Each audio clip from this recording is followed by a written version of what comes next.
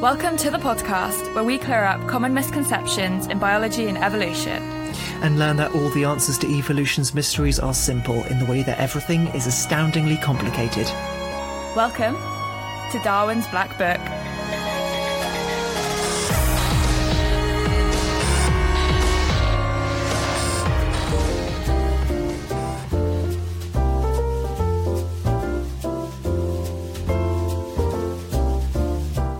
Welcome to Darwin's Black Book. My name is Tom Land. I am a zoologist and wildlife filmmaker. And I'm Rebecca White. I'm a PhD researcher at the University of Exeter in biology. And welcome to our second of three shorter than usual holiday specials. So this one's going to be all about festive botanicals, so the plants you associate with Christmas.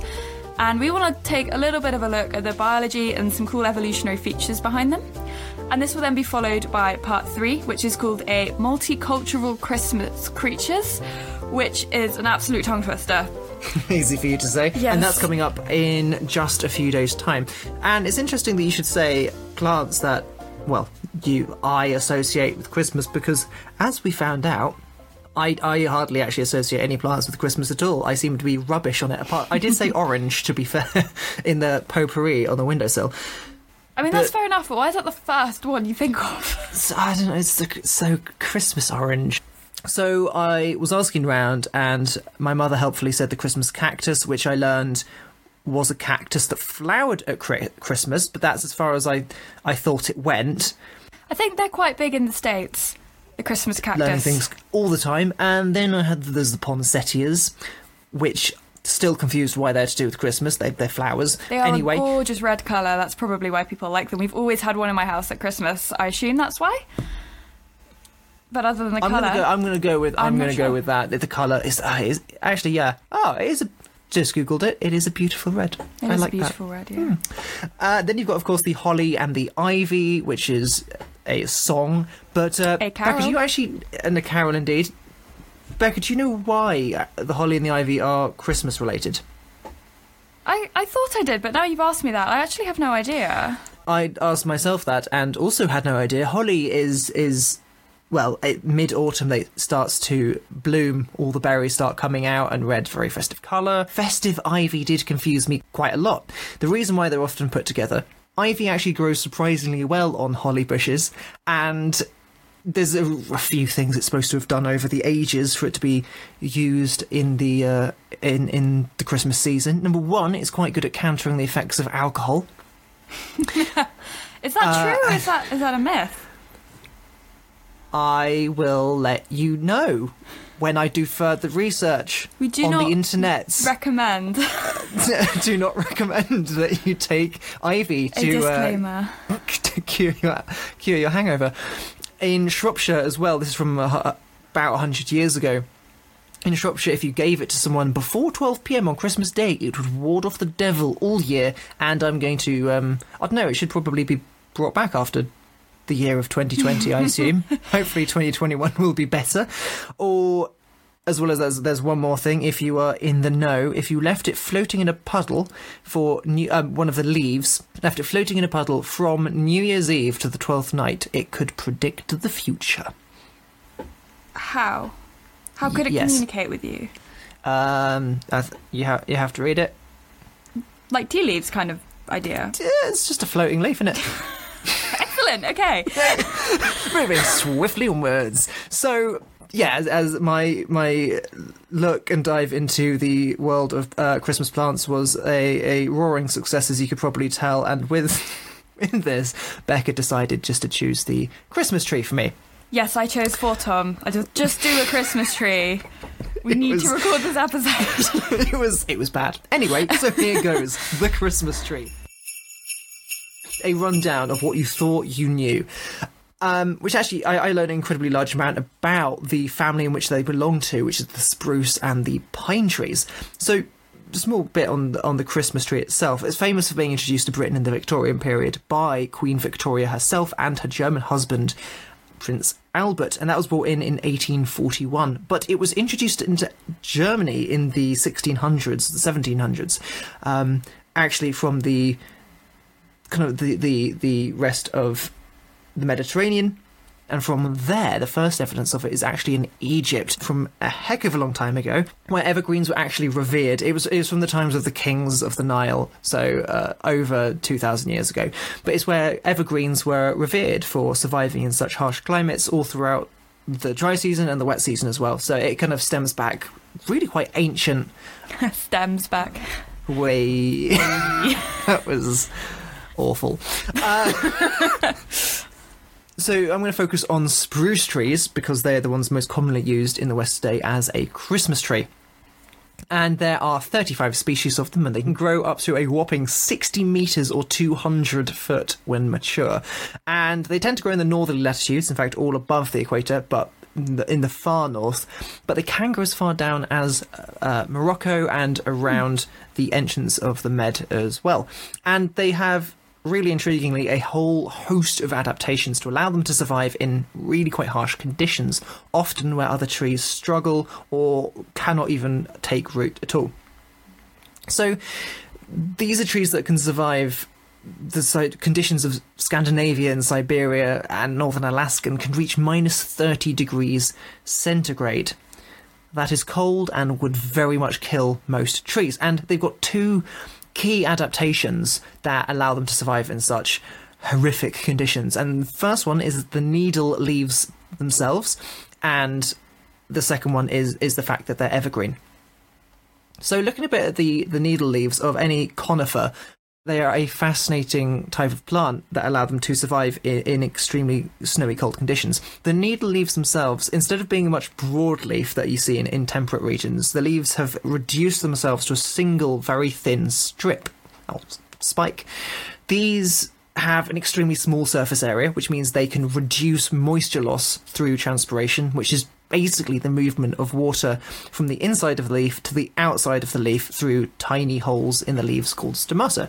That's like sweaty plants. That I was going to go. It's part of it's part of photosynthesis, but therefore, by reducing their surface area, it reduces the amount that they transpire into the air around them, and therefore it actually prevents freezing because there's also less water in the leaf itself.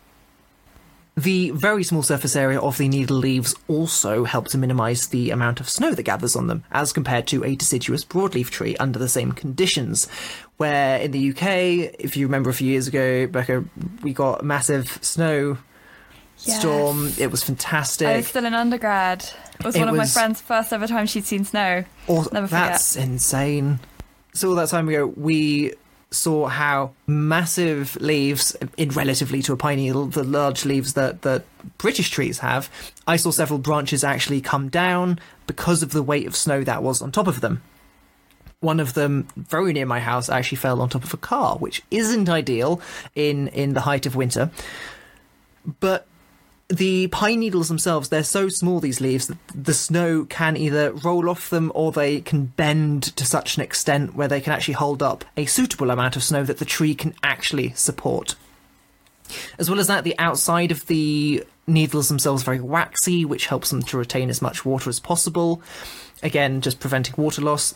Like Vaseline. Exactly like Vaseline, because surprisingly, in these very northern climates, you only really get snow. You don't get many periods in which it rains, which is actually weird to think about because you can't absorb ice through roots. Therefore, retaining as much water as possible is the way to go. As well as that, they are, again, really, really thin. They contain a small amount of sap, less chance of freezing and causing frost damage. The second main chunk of their adaptation into these conditions is the evergreen side of things. In the northern latitudes, the summers are very short. The seasons in which that some of these plants can grow can be as low as 80 days of the year. That's their entire growing season. Winter being 6 months of darkness where the sun doesn't come above the horizon. But by being always green, by always having leaves around, you can probably see where I'm going with this, but therefore no matter what the conditions of light that are there in that day, they will always have leaves in order to photosynthesize. If the sun comes out for 5 minutes, melts an inch of snow, and that leaf gets some sunlight, it will still be able to photosynthesize. It will still be able to metabolize and still be able to grow. No matter what happens, they don't need to waste time regrowing leaves come the spring, because you might only have a few weeks and it'll take a week or two for your leaves to come out. And also, it takes a huge amount of energy to put all the leaves on the tree every spring. So tell me a bit about their development. How do they grow in this kind of environment? So yeah, the development is really, really interesting. How they take root, how they grow. Another, I suppose, the big trade-off from being in the cold and extremely short growing seasons, and of course low liquid precipitation, believe it or not, in these regions, they are extremely slow growing, like really slow growing, like really slow growing. The slowest, I can't quite extend how slow these trees grow. The slowest growing trees of all. In the warmer Mediterranean climates, they of course can grow much, much faster, but in the short growing season, they are reduced to a few centimetres a year, if that. So if you see a tree that's 3 or 4 metres tall in northern Scandinavia, Russia, Alaska, these trees could be a few hundred years old. So Christmas trees are really affected by their environment? Extremely. So the ones that they grow. We grow in the UK, they will probably grow over a number, perhaps a decade.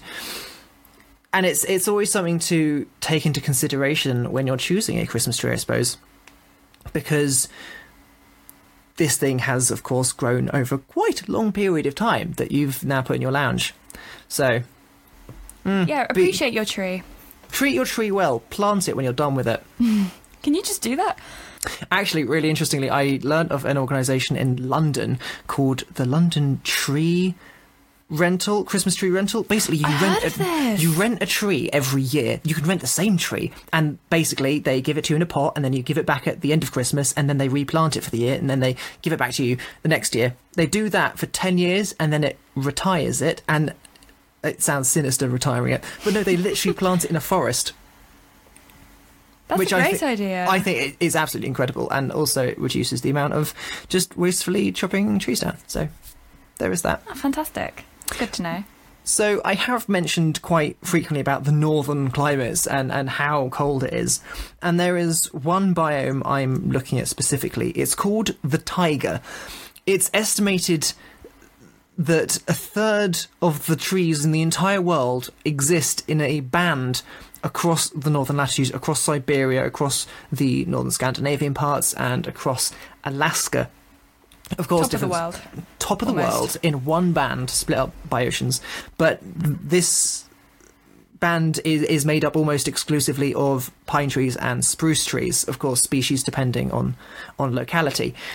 But as I said, almost a third of the trees in the entire world. This is 17 million kilometres squared, or 6.6 million miles squared of land. It is 11.5% of the land's area made up of basically one forest, almost, interrupted by, again, as I said, a few oceans admittedly. But this is the second largest biome after all of the deserts combined, which I think is extraordinary. The mean annual temperature is 0 degrees, which kind of gives you a kind of a vibe of how cold this place is. It can go as low as 20 centigrade, almost 30 centigrade in winter in the kind of the Eurasian or North American sections, but it goes to minus 50 degrees Celsius in the Siberian wilderness.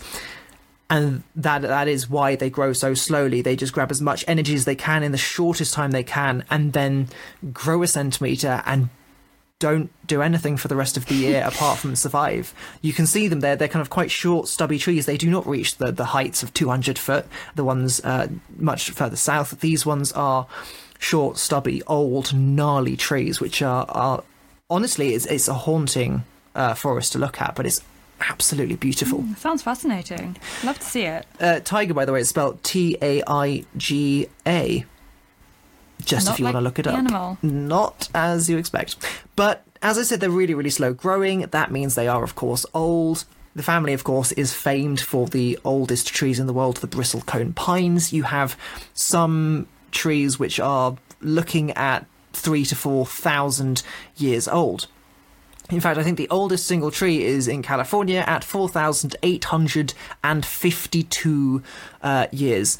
The majority of trees in the taiga, however, are looking more towards 300 to 400 years old, perhaps 700 and some bits. The bristlecone pine is actually incredibly hardy and perfectly suited for a Mediterranean environment, which is a bit actually ironic. I'm talking about a Mediterranean tree after I've talked about how all the icy trees are so old and lived in the cold conditions. But the bristlecone pine is a fantastic example of survivorship.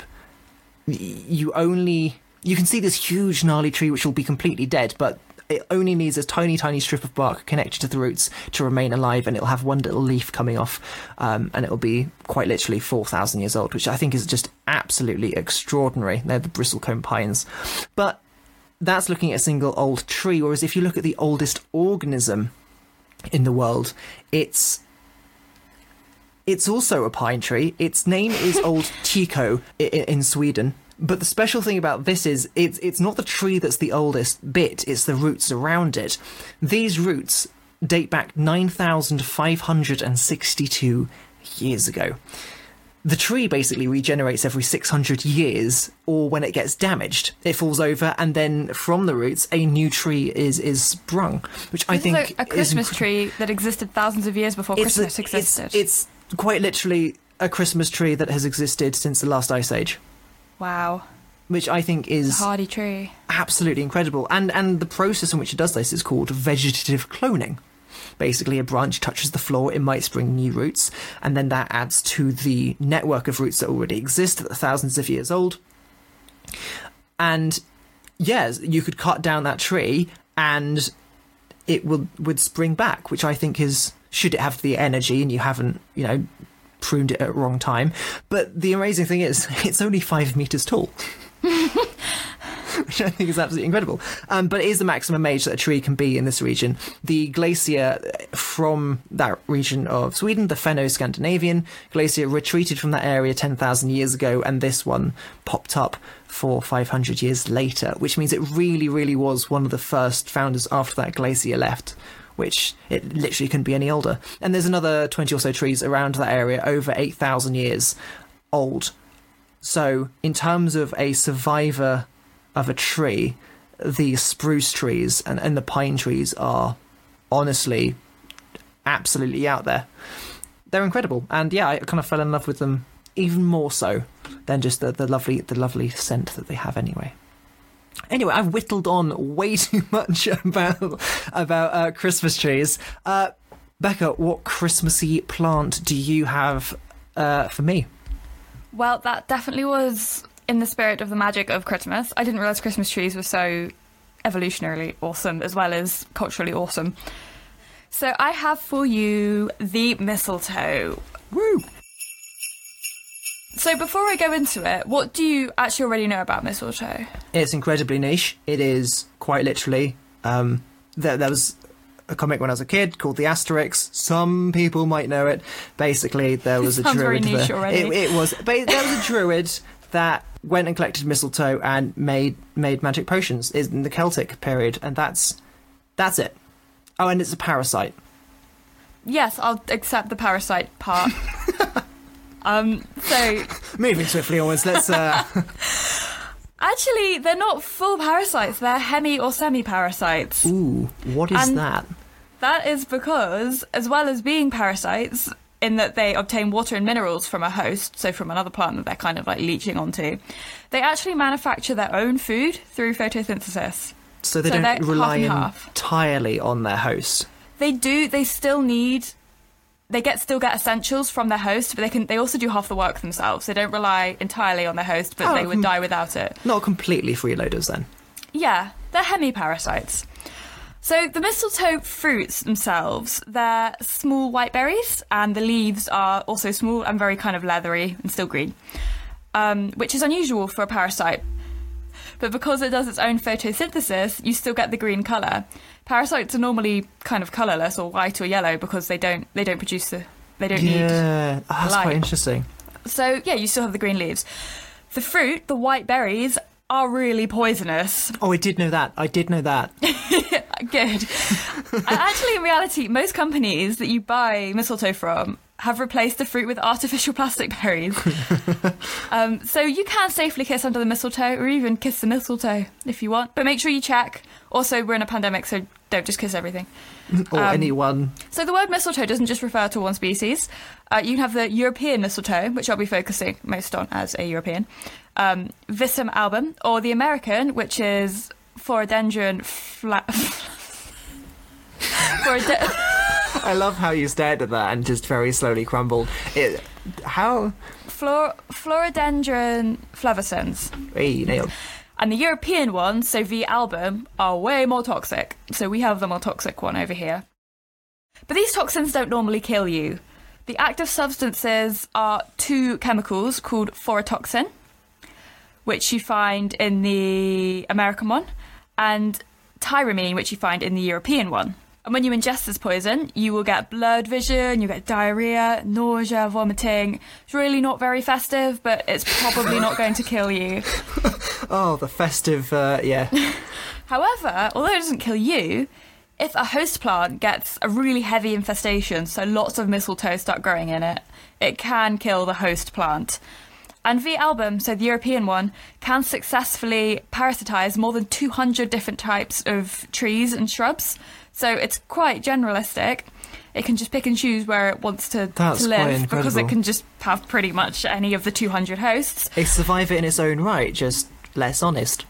Yeah, but they actually prefer apple trees, lime trees, so linden, hawthorn and poplars. That's quite incredible. They have favourites. I saw it was last year in Southampton, where we both went to university, the cemetery there. There's a huge common, which is beautiful, and at the end there's a cemetery, and in the trees there are when it turns into winter, you can see these blobs, like circular starbursts, all throughout the trees, which is just the mistletoe coming into bloom, which you can only really see in winter, which is absolutely stunning to see. And yeah, they're not all bad. So I've got all the evil side out the way, but they're actually...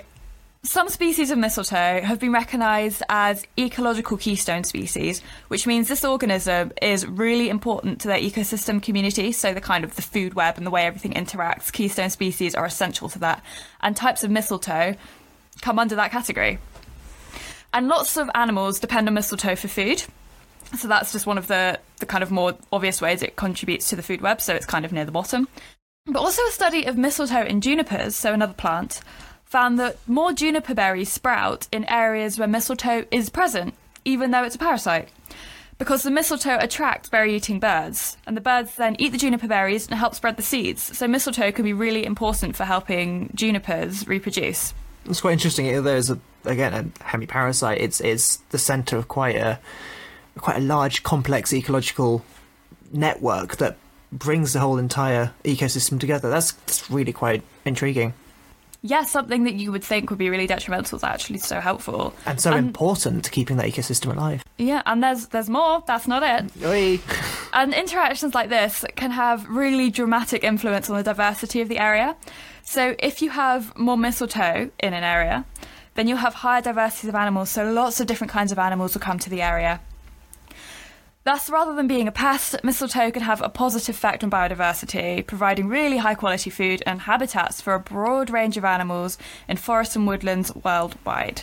Unexpected, but the yeah, meaning that's of Christmas, bringing everyone together, even though you're slightly toxic. No, wait, hang on a minute. Yeah, no, it kind of falls apart there. So I want to just take a slightly controversial turn on this.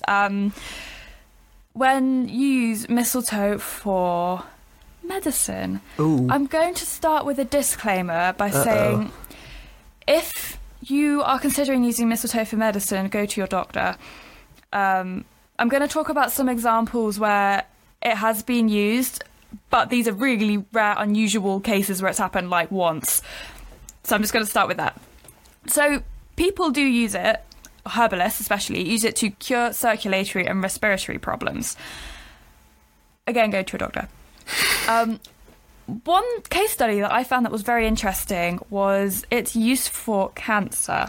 So I know when you hear that, it almost certainly means this isn't going to be ringing. true. The Christmas bells turn into just alarm bells. The jingle bells are Just turn into klaxons, and it goes downhill from there. So this originally started in a lab. So there was a petri dish full of cancer cells, and they put some mistletoe on it, and the cancer cells started to regress. Now, just because this happens in a lab, in a dish, this doesn't mean it's going to happen in a person, because they are such different scenarios. You have all sorts of systems going on. One is slightly more complicated than the other. Yes, the human body, well, any system, any organism. Literally anything is slightly more complicated than a petri dish with some cells in. Absolutely. And you hear all the time them using companies using evidence of something that they saw in a lab that really cannot be directly transferred to humans. But that's where this started. And there is little evidence that it actually helps people with cancer. However, there was one case study that I found really, really interesting. So there was a woman who had a really specific kind of cancer, and it wasn't going away. She had to stop chemotherapy due to complications, and this was kind of a last case scenario. Let's just kind of see what we can do. We've run out of our kind of traditional, typical ideas. So they thought they'd try this mistletoe idea, and it actually worked for her. 2 years later, she was doing much better. And it's really important to know, though, this evidence is really small. It's just one person, one type of cancer, and there could have been other factors that went into helping her.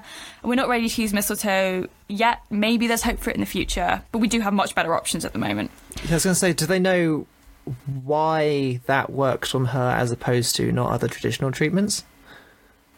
It was more, the traditional treatments would have worked in killing the cancer, but because she had so many complications, the treatment interacting with that probably would have killed her before it got rid of the cancer. Yeah, it's probably not something you want to follow up with, is it? It's probably anyway, time but to she stop. was okay, so that's That's quite a festive. happy story. Happy story. If you do want to read this case study, it's by Huang et al. 2019 in the journal Medicine Baltimore. And although it's just one person, I thought it was interesting, and I had a really happy outcome for this one woman. I was going to say, that's spelled H-W-A-N-G. Yes, Huang. So although mistletoe does have its kind of evil side, and it can be used wrongly in medicine, there's a nice happy story at the end, and it's great for ecosystems. So mistletoe is still festive. I feel like it's that aunt you have around at Christmas. It kind of brings the whole family together because she's really jolly, but then she's just, hits the alcohol a bit and turns a bit toxic. That's what mistletoe is. A bit into the hemi-parasite. Just a bit of a hemi-parasite. An insult for anyone you don't like at Christmas. Anyway, that's all we've got time for on the second small festive episode of Darwin's Black Book. You can find us on Twitter at Darwin Black Book without the S because we ran out of characters, or use the hashtag DBB. You can find us on Spotify and Google Podcast Player, and on our website bit.ly/Darwin's Black Book. And if you do like this, please do let us know. Tweet at us, email us. Much appreciated for any kind words or recommendations for topics you'd like to hear in the future. Once again, I'd like to thank the British Ecological Society for funding the startup of this podcast. You can find them and join the society at britishecologicalsociety.org. Thanks to my mate Ed, who designed our Darwin head logo. We're also preparing a Q&A episode for the future, so send us any questions or information or anything you have about life via our website bit.ly/Darwin's Black Book. And that is anything to do with life from Earth and nature. If you have any personal issues... I mean, you can send them. We're probably not going to be much help, but yeah, we can maybe explore the evolutionary reasons behind that. Anyway, finally, while we're on the plant theme, if you need a Christmas present idea, I highly recommend Treedom. We're not sponsored by them, I just really like them. They will plant you a tree in Africa, which is great for the local communities and the environment. Tom gifted me a cowcow tree last year, which was planted in Cameroon, and I've watched it grow throughout the year, and I absolutely love it. And he's called Terry Orange. Because it's a chocolate tree. And tree. I always get a chocolate orange at Christmas anyway, so... There you go, Christmas orange. It all comes back to the beginning. Circular story. Hey, Christmas orange. Anyway, thank you so much for listening. We will see you in part 3. Goodbye. Merry Christmas.